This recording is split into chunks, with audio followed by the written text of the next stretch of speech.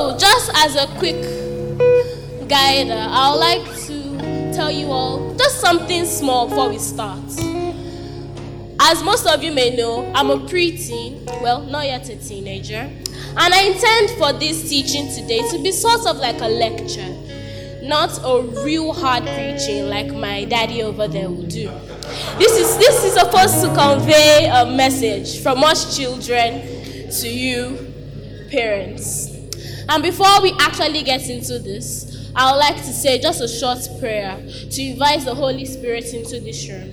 It's always a very beautiful thing to have the Spirit guiding us in everything we do. Can we all close our eyes? Heavenly Father, we have come here today to ask that you help us. We pray that we're able to understand whatever I'm teaching today, Lord. Let this message touch hearts, and we invite the Holy Spirit into this room to guide us today. Amen. Thank you all so much for joining me in that prayer. Okay, we can start now.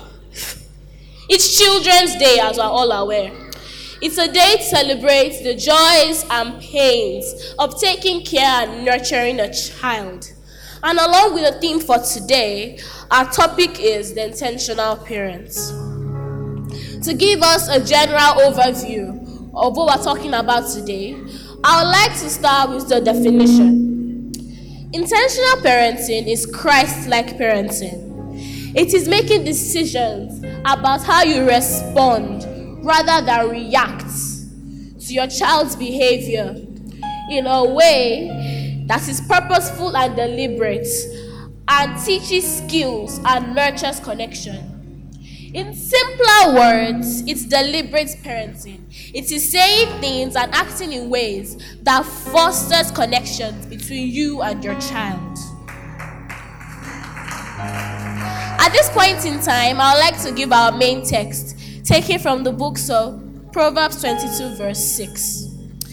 It says, and I'll be reading from the King James Version of the Bible. It says, train up a child in the way he should go, and when he grows old, he will not depart from it. But in today's day and time, what really is the way to go?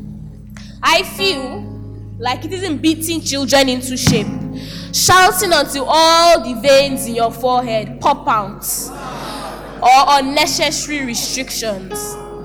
But it isn't begging your child, worshiping them, or bending to their every will. It should be a balance, being firm when needed, and being considerate at other times, but not being soft. You see, the way we treat our kids now will have long-lasting effects on their futures. Undisciplined kids produce unstable adults. Overworked or unnecessarily chided kids produce anxious adults. It's quite simple. Training your children in the way to go includes 1, understanding us. 2, loving us. 3, taking care of us. 4, guiding us. There are also a million other ways to take care of your child, but that's what I feel like are the 4 basic steps. It also includes not being quick to anger or irritation. Sometimes my mom will just start shouting, Inioluwa! And I'll be like, wow, was that really necessary? Especially what I feel especially when I feel like the reason why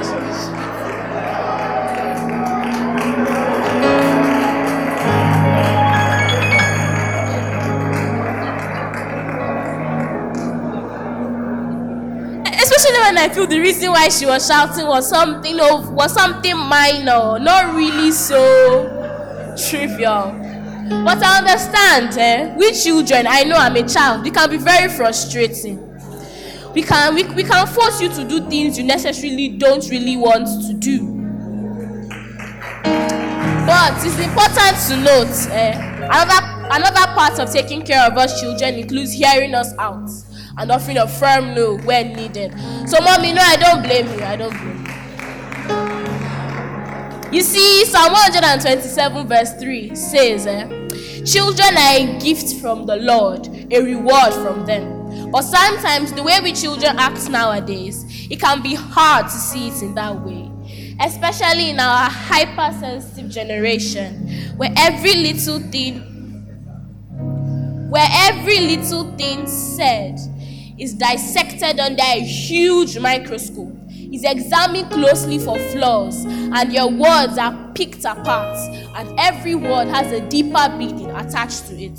And I'll be the first to admit, sometimes when I get to arguments with my mom, and I really want to turn the whole argument around and make it about me, she can say something like, why are you just acting anyhow? And I'll be like, wow, so I say that by anyhow, child. I'll suddenly switch it around to be my favor, which is the behavior I'm trying to unlearn as it's wrong. But I feel like we aren't all that bad. My generation is self-aware. We are conscious of our rights. We are conscious of what we deserve. And no, it doesn't mean rights to change gender. It simply means we are more expressive with what we feel. We aren't unnecessarily guarded up. And a close sense of parenting won't work for us anymore. We have to be understood. We have to be taken care of. And we have to be helped. And yes, we care. We do care. No matter how many times we may go against your opinions, we care, and we want you to know that we can't live without you forever. My friend once described parents as a light switch. And before you say, that sounds like a very offensive way to describe your parents, I'll explain. She said that the light switch in your house, you always put it off after a while. In your head, you think you don't need the light. You think you can do without the light. But after a while, when it begins to get too dark for you, you always put the light switch back on. That's the way she sees her parents. No matter how many times she tends to put them off and live in darkness, she realizes that parents act as a beacon of light, a beacon of help, and she can't put them off. And I found that really beautiful, because it also describes what I feel about our own parents. You see, Proverbs 22 verse 15 describes how a child can be foolish, right? But the rod will drive that foolishness out of him. For me, I feel like child foolishness isn't only stealing meat, talking back, or rebelling against your mom's restrictive dress code. I feel like it includes body insecurity, the idea of being able to live without your parents, rejecting help and advice. And the rod doesn't have to be the koboko cruising on the top of your fridge.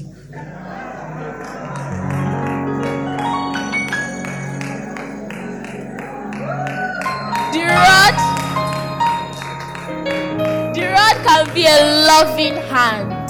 The rod can be kind words. It can be an open mind. It can be outside understanding and an insightful opinion. And I'll be the first to admit, there are days when my thoughts seem to consume me. When I feel like there's nothing more after this. When I get unnecessarily anxious and all the Bible verses my mom had armed me with in case anxiety pop off, they all vanish. That sounds really scary, right? And I'm left on my own in the middle row in class on a wooden desk, feeling lonely. But these are moments of child foolishness, forgetting Romans 8:31 and the fact that if God is for me, who can be against me?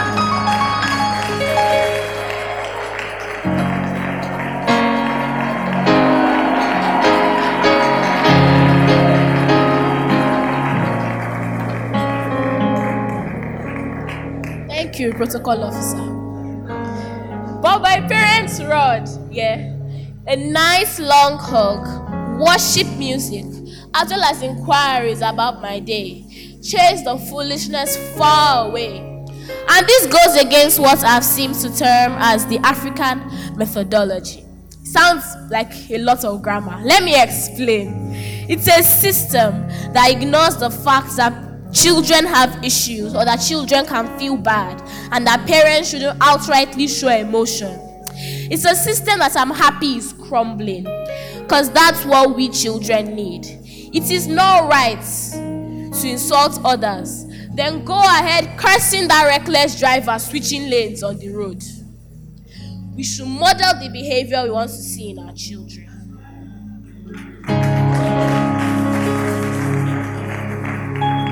The African methodology also perpetuates the fact that parents can do no wrong. We see it as skits online all the time. Oh yeah, let's go. The child will break a plate, mommy will start shouting. Next week, mommy will also break a plate, and then it becomes an accident.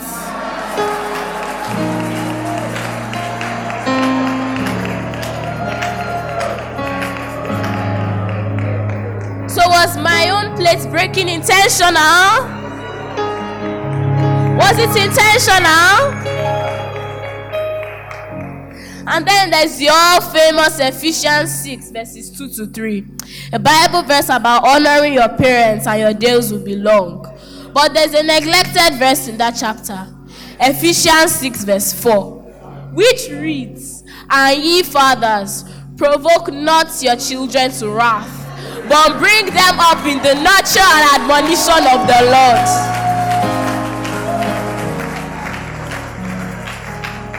And guess what I learned about that verse? No, it is not from my mother, my father, or any of their friends and family. I heard it on TikTok. And don't you guys think that Ephesians is a really beautiful book of the Bible? Ephesians supports my generation, yeah.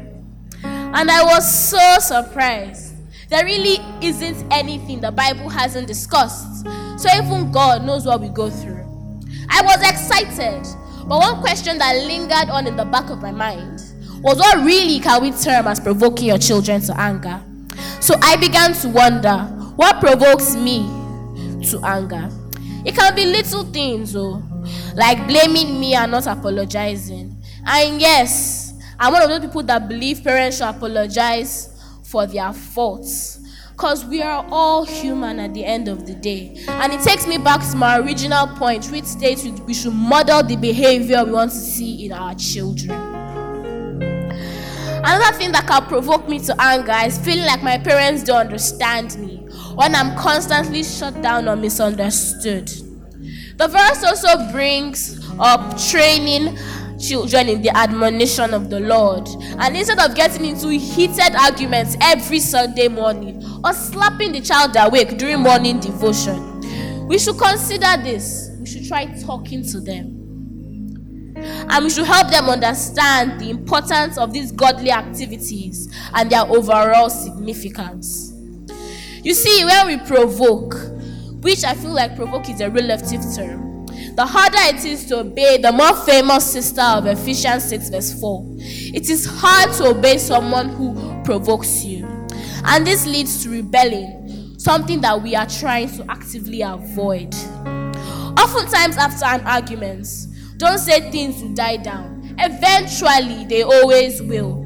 But the tension is suffocating. It is choking and it's thick. There's a reason why the Bible says we should not let the sun go down on our anger. This is another thing that challenges the African methodology. That parents cannot provoke their children. That children can only annoy or provoke parents. And that the cane is the first or second option always. Spare the rod and spoil the child is a verse that I'm still trying to understand. But for my personal study, I have two takes. I want to take us back into history, to Bible times. Historians say shepherds at the time used a crook to lift sheep out of holes they had fallen into. And they used a rod, a straight stick, to guide them. The sheep were not beaten with the rod. Sparing the rod in that sense means a parent must teach his or her child and guide them from right to wrong. The rod is used as a guide and a gentle reminder, not a harsh retribution. And then there's the more general take, the one we all tend to understand. If you don't beat your child, you will have a spoiled child. And I feel like the two takes can be correct. It takes me back again to my original point. The rod isn't always the cane. Yes, I agree. Sometimes a whip or two can remind the child what they are doing is wrong. But like I said earlier, a rod can be some encouraging words, a hug, etc., etc. Not always the pankere. And I think that's why I found the first take very interesting, as I'd never thought about it in that sense. Once again, the rod should be used as a guider, a gentle reminder, not a harsh retribution. That's a hot take. In general, though, intentional parenting is a touchy subject.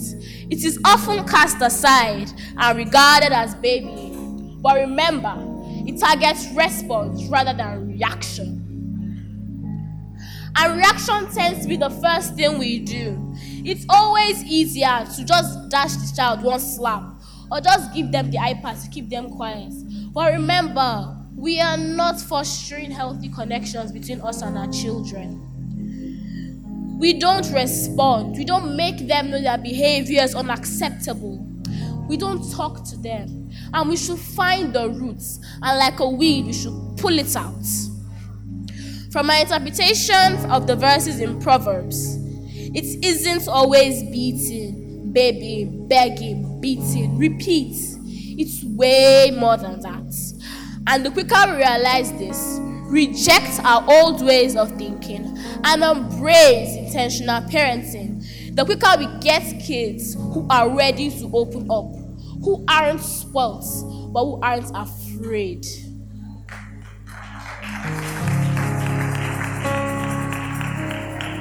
And the quicker we all understand ourselves.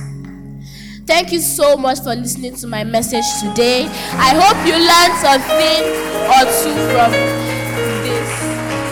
And enjoy the rest of the Children's Day celebration.